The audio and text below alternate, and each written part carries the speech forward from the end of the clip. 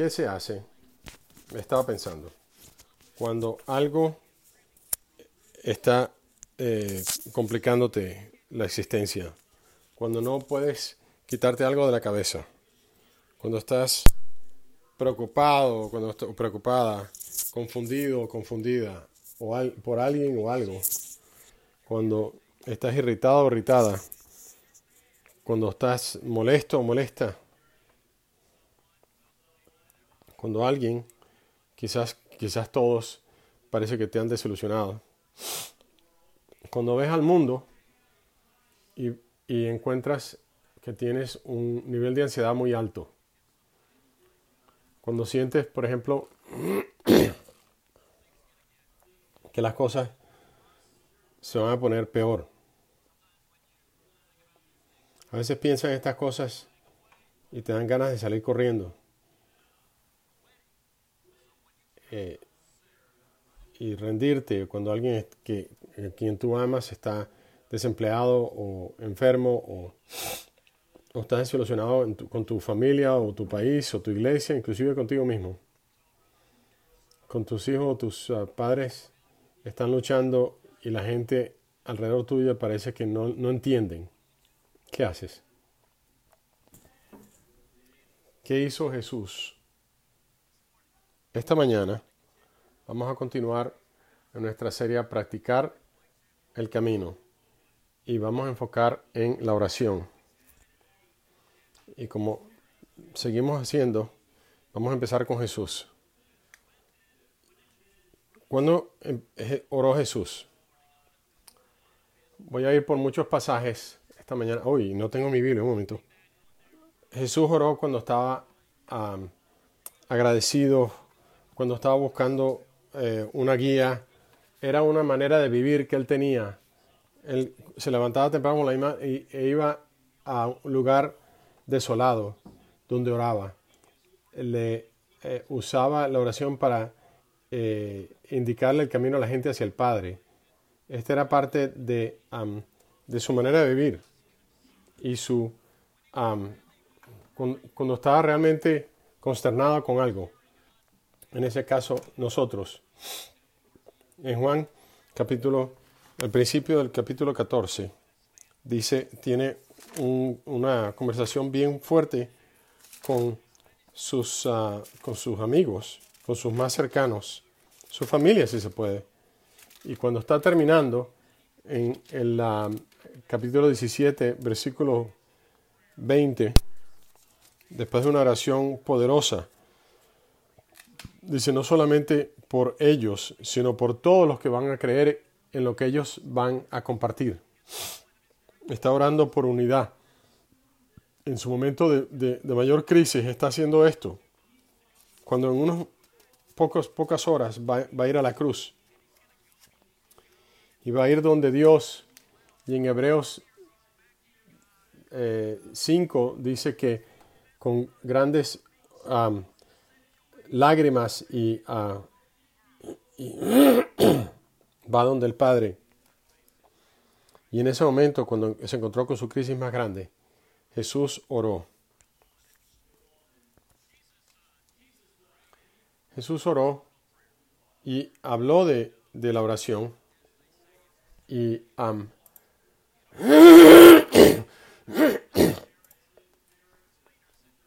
los líderes de la iglesia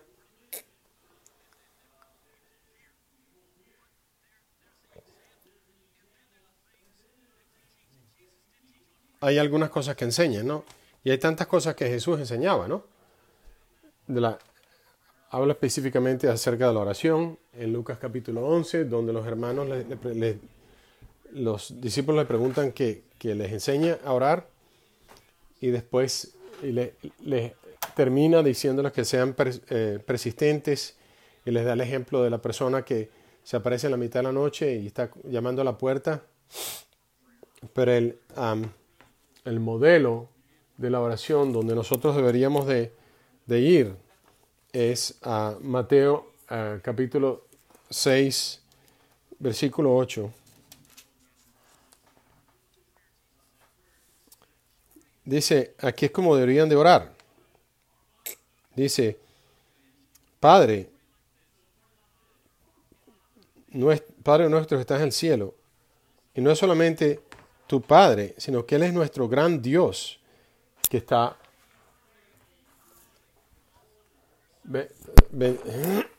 santificado sea tu nombre. Que se haga tu voluntad en la tierra como en el cielo. Que venga tu reino. Y después dice, danos y perdónanos. Danos nuestro pan cotidiano. Habla de las necesidades diarias nuestras y de los demás, pero también perdónanos nuestras deudas, nuestros pecados. Eso es un hombre y una mujer que es humilde. Y luego después dice, por favor, aléjanos de la tentación y líbranos del maligno. Y después muy interesantemente dice, regresa a el concepto de el perdón. Dice, porque si ustedes les perdonan las ofensas a otros, también a ustedes les perdonará el Padre Celestial. Pero si no perdonan a otros sus ofensas, tampoco su Padre les perdonará a ustedes las suyas. Mantiene a los cristianos humildes y pacientes. Y con el beneficio de la duda, porque eso es lo que nosotros queremos de Dios. Eso es algo central, fundamental del cristianismo. Y te digo que enfatiza él las 4 veces. La palabra Padre aparece 4 veces.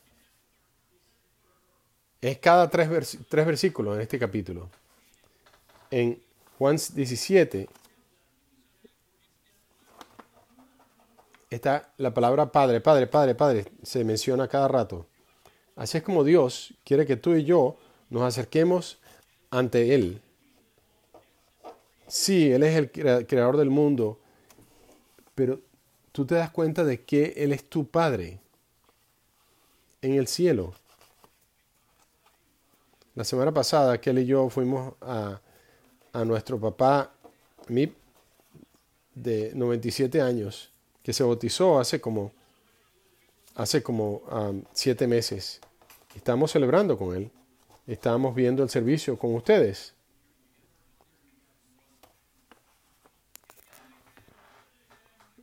Okay. Y ayuda tanto a escucharlos a ustedes aquí decir algo.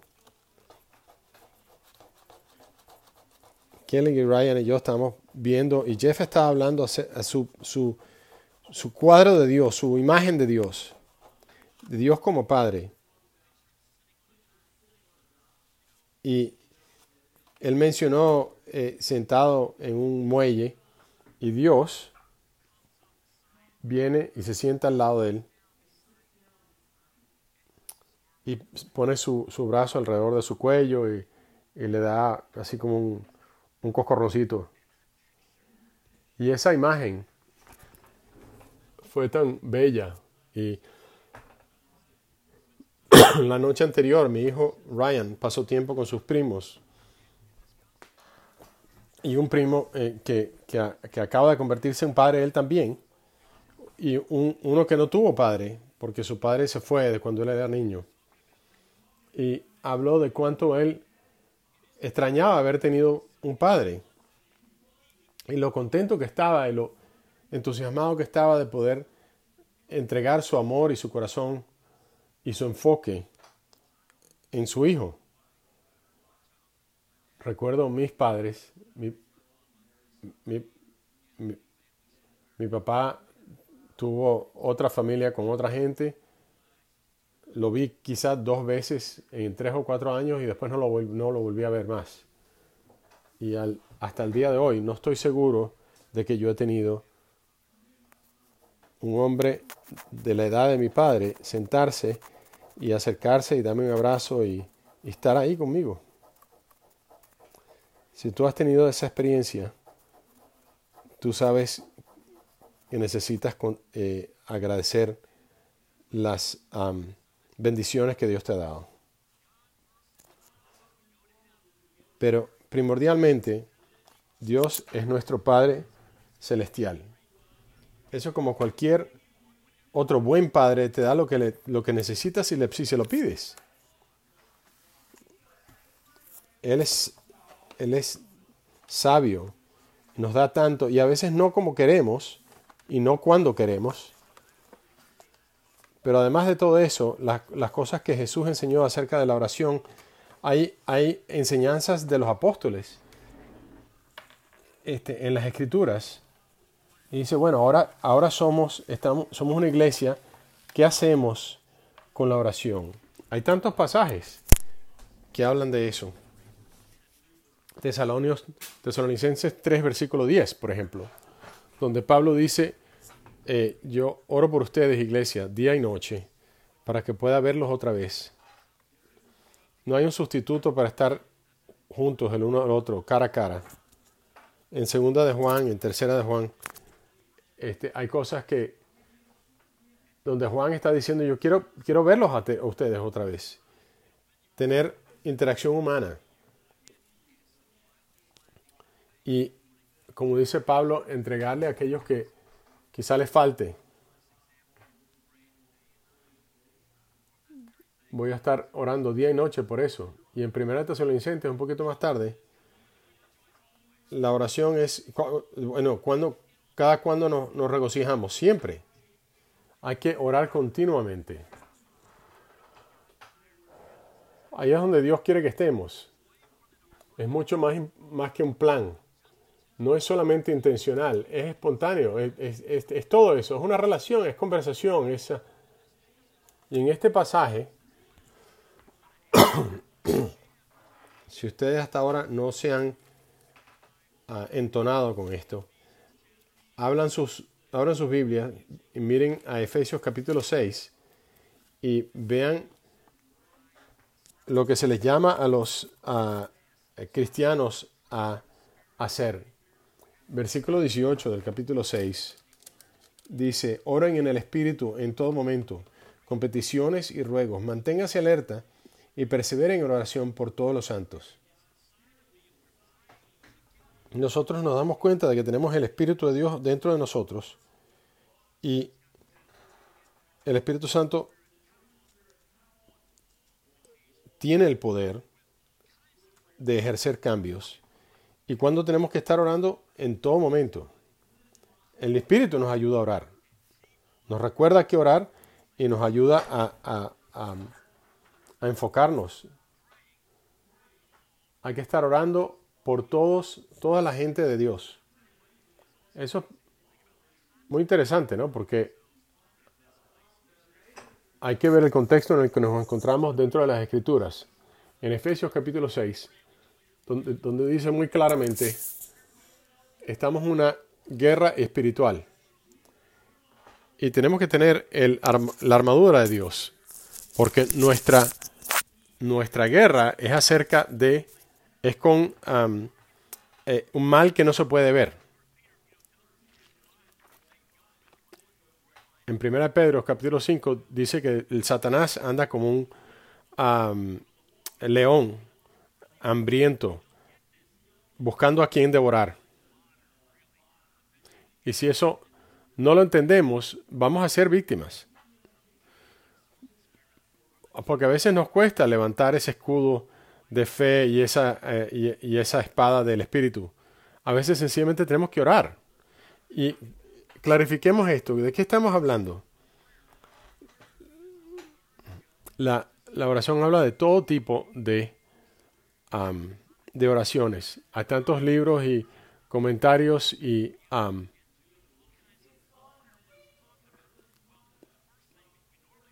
ahora está hablando de todo tipo de oraciones. Bueno, por ejemplo, hay súplica. Estamos pidiéndole cosas a Dios. Dice, en Filipenses 4 dice que no seamos ansiosos de nada, sino que oremos y llevemos nuestras súplicas a Dios. Primera de Tesalonicenses 5 dice, ora continuamente y dale gracias a Dios en todas las circunstancias. Los salmos están repletos de agradecimiento, de alabanza y enfocados en quién Dios es y en lo que ha hecho Dios. hay oraciones de estar de acuerdo, es decir, oraciones corporativas donde se acercan todos los cristianos y están de acuerdo en algo, donde dice que la iglesia constantemente se reunía en Hechos capítulo 2 y pero también hay momentos donde estamos apartando a alguien o a un grupo de personas para un reto o para una tarea. Y está la oración de Jesús en el jardín de Getsemaní, donde está luchando y llega a la conclusión: no es mi voluntad, sino la tuya, Señor. Aparta esta copa de mí, pero que sea tu voluntad y no la mía. Y si no has tenido esto en tu vida, probablemente no has tenido una relación un poco superficial con Dios. Hay oraciones de intercesión cuando estás orando por otras personas. Es tan importante, este pasaje lo vamos a ver en un minuto. Una de las cosas más importantes es tener intercesión por otras personas. Y Jesús le dice a Simón, por ejemplo, Simón Pedro: Simón, Simón, Satanás ha tratado de zarandearte como el trigo, pero he orado por ustedes de que no les falle la fe. Esa es una fe de intercesora. Esa es una oración intercesora. Yo he tenido muchas oraciones así, donde solamente aquí, en el reino de Dios, hay mucha gente que ha orado oraciones de intercesión por ustedes y por mí. Hay una oración de fe que pide que haya justicia en el mundo. Los salmos están llenos de pasajes de ese tipo. También hay oraciones en el Espíritu donde no sabemos qué orar, pero el Espíritu intercede por nosotros. Hay oraciones espontáneas, hay oraciones continuas, hay oraciones... Hay que estudiar estas cosas y ponerlas en práctica y entrar más profundamente. Tenemos que crecer en esto.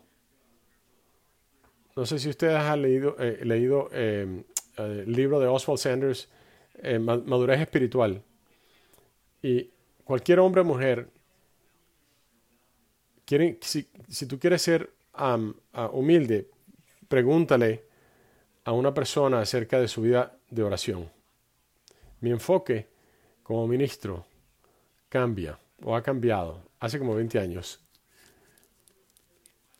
Tuve una sección pivotal en mi vida. Yo siempre había entendido de que había que trabajar y había que estudiar la Biblia, pero me enfocaba mucho y confiaba demasiado en mi energía, en mis propios esfuerzos. Por 10 años estuve fuera del ministerio, tuve otro tipo de experiencia. Cuando regresé al ministerio, había pasajes que había redescubierto. Primero Tesalonicenses 3:10, donde había que estaba orando día y noche para que Dios les supliera lo que les faltaba. Y los líderes en la iglesia habían, en el primer siglo, habían dedicado cierto tiempo donde habían delegado responsabilidades a los diáconos para que ellos pudieran predicar la palabra y orar. Y cuando yo regresé después de 20 años al ministerio de tiempo completo, me di cuenta de que sí, estaba haciendo todas las cosas que un cristiano normal haría, pero al no tener un trabajo fijo, tenía más tiempo, pero me di cuenta de que tenía la responsabilidad de orar y hablar con Dios para que Él moviera en la vida de los discípulos. Primero en California y luego en Atlanta.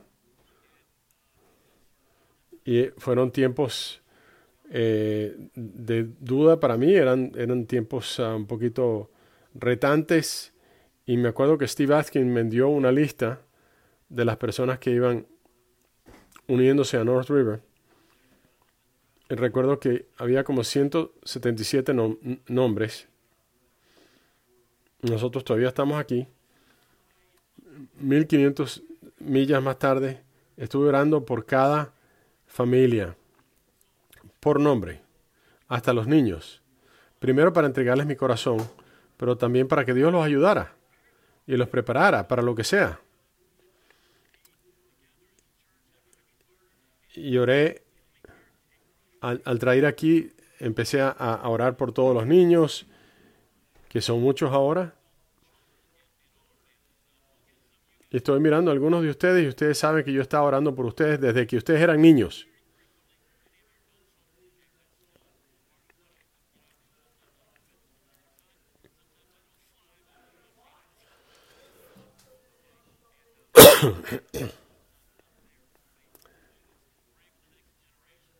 Orando por la próxima generación, por nuestros hijos adultos. Esta es mi nueva tradición. Vengo el sábado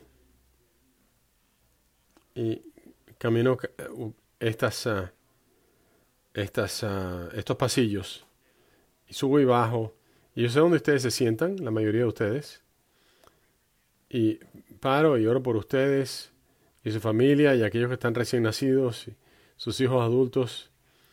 Y oro de que Dios nos mantenga unidos y de que nos los bendiga a ustedes con salud, financieramente, espiritualmente. Y lo hago como por 30 minutos.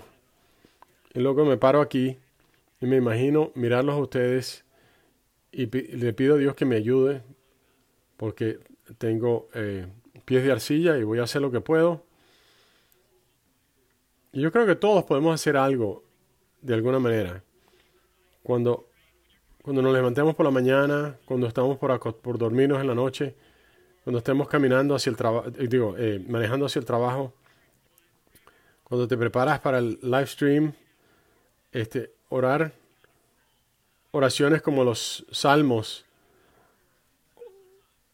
tiempos especiales, tiempos emocionales, tiempos de entregar nuestro corazón a Dios. Quiero preguntarles honestamente, ¿qué tan frecuentemente y qué tan profundamente oran ustedes para que Dios disminuya esta curva y nos dé una vacuna que elimine esta enfermedad por la cual estamos pasando? ¿Qué tan profundamente ustedes están orando por la justicia y racial en este país, o por los miembros de tu grupo de familia? Me sorprende lo poco que mucha gente ora por los miembros de su familia y los miembros del grupo de familia en la iglesia en el que pertenecen.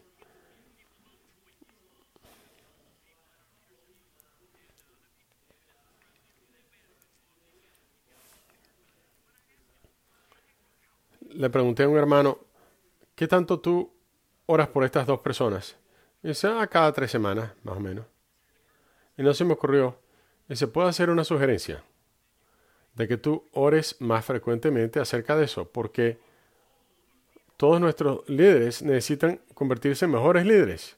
Y hemos orando por ellos, por nuestros gobernantes, y especialmente aquellos por los cuales tienes sentimientos negativos, o por ti mismo, por todos los discípulos del mundo, de que nuestra iglesia sea rápida de escuchar y se tome tiempo en hablar y definitivamente en molestarse, como dice en Efesios. Yo no estoy diciendo esto para que se sientan culpables o para que se sientan, pero necesitamos madurez espiritual para que el poder de Dios se despliegue en nosotros y se demuestre en nosotros. Que aprendan de las Escrituras. Hazlo una prioridad en tu vida. Estudia las Escrituras. No es acerca de cuánto o cuántas personas. Es acerca de madurez y de crecimiento espiritual en este área. Sí, hay espontaneidad también, pero también tiene que ser planificado. Es sumiso, es profundizando en nuestro corazón. En Zacarías 4 dice, bueno, y si yo tuviera más tiempo, les diría es que hay cosas que nos retienen de la oración y muchos de americanos no les gusta esto. Si tú no estás orándole a Dios en el nombre de Jesús, a través de Jesús, con la esencia de Jesús, no, tus oraciones no van a tener el poder que se supone que tengan. No solamente se supone que tú seas el objeto de su amor, pero que seas un hijo o hija en su familia.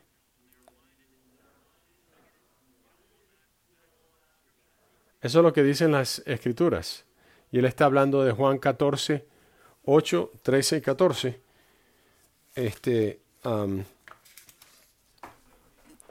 El versículo 8 dice, muéstranos al Padre, con eso nos basta. Si estás orando con un corazón que duda o con motivos egoístas, Dios no te va a escuchar. Si tú estás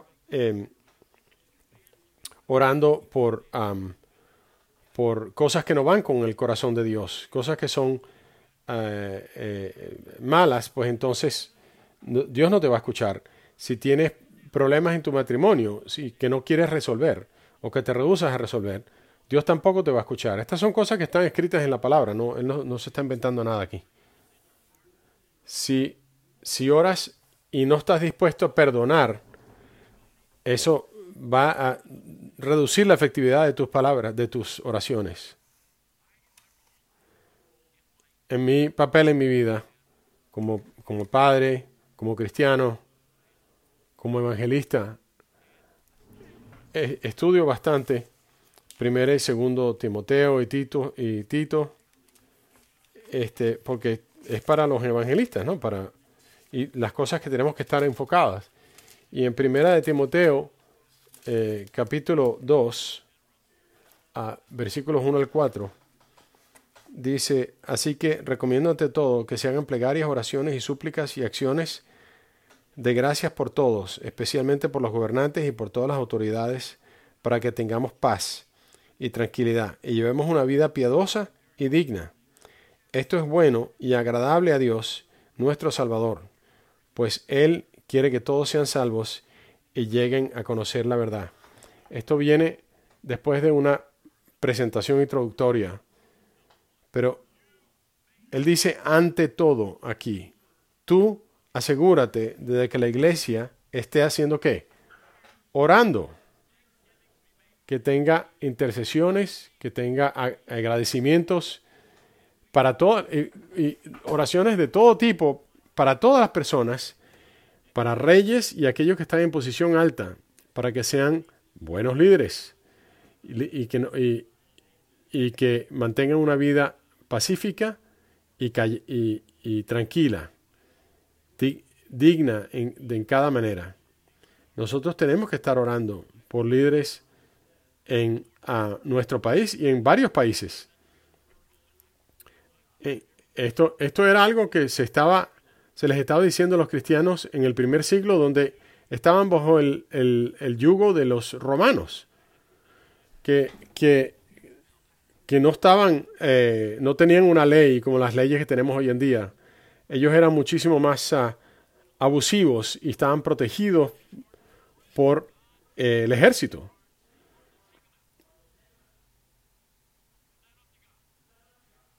Y claro,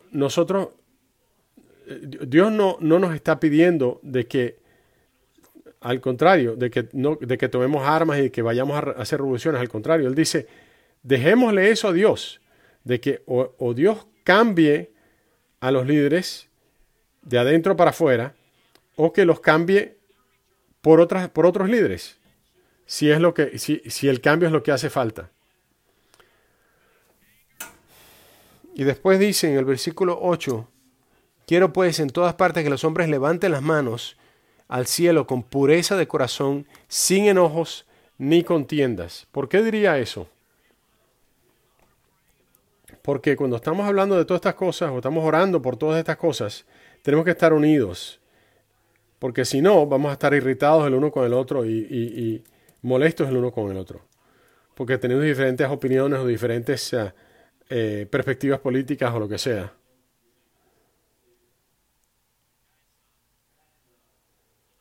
Cuando levantamos nuestras manos, como nos ha mencionado Jeff, por un lado estamos diciéndole a Dios, Señor, estoy listo para recibir lo que sea.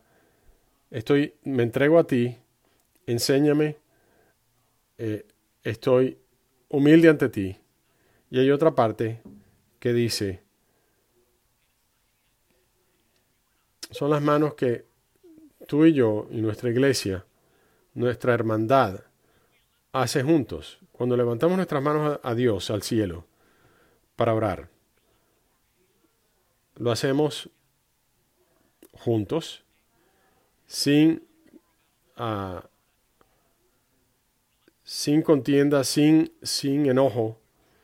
Por más que haya razones para enojarse, pero confiamos en Él, de que que haga las cosas que tienen que hacerse. Está hablando ahora de un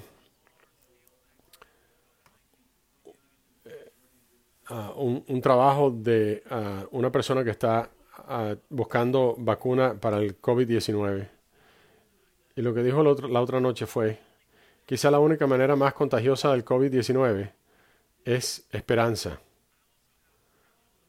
Yo también tengo mucha esperanza para una vacuna para el COVID-19, una vacuna para en contra de la injusticia racial, para un mejor mundo, un mejor país, una mejor iglesia, un mejor tú y yo.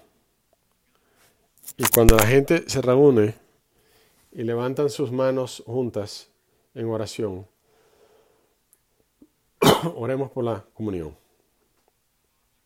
Padre, en el cielo, sabemos que solamente en Jesús podemos tener este acceso especial a ti. Y es en nombre de Jesús que levantamos nuestras manos, que esperamos que sean santas, en gratitud y corazones abiertos, para tomar este pan y este jugo, y pensamos en Jesús y cuánto Él se rindió ante ti y se entregó a ti, y te pedimos tu sabiduría, tu poder, tus bendiciones y tu perdón y tu gracia, en el nombre de Jesús. Amén.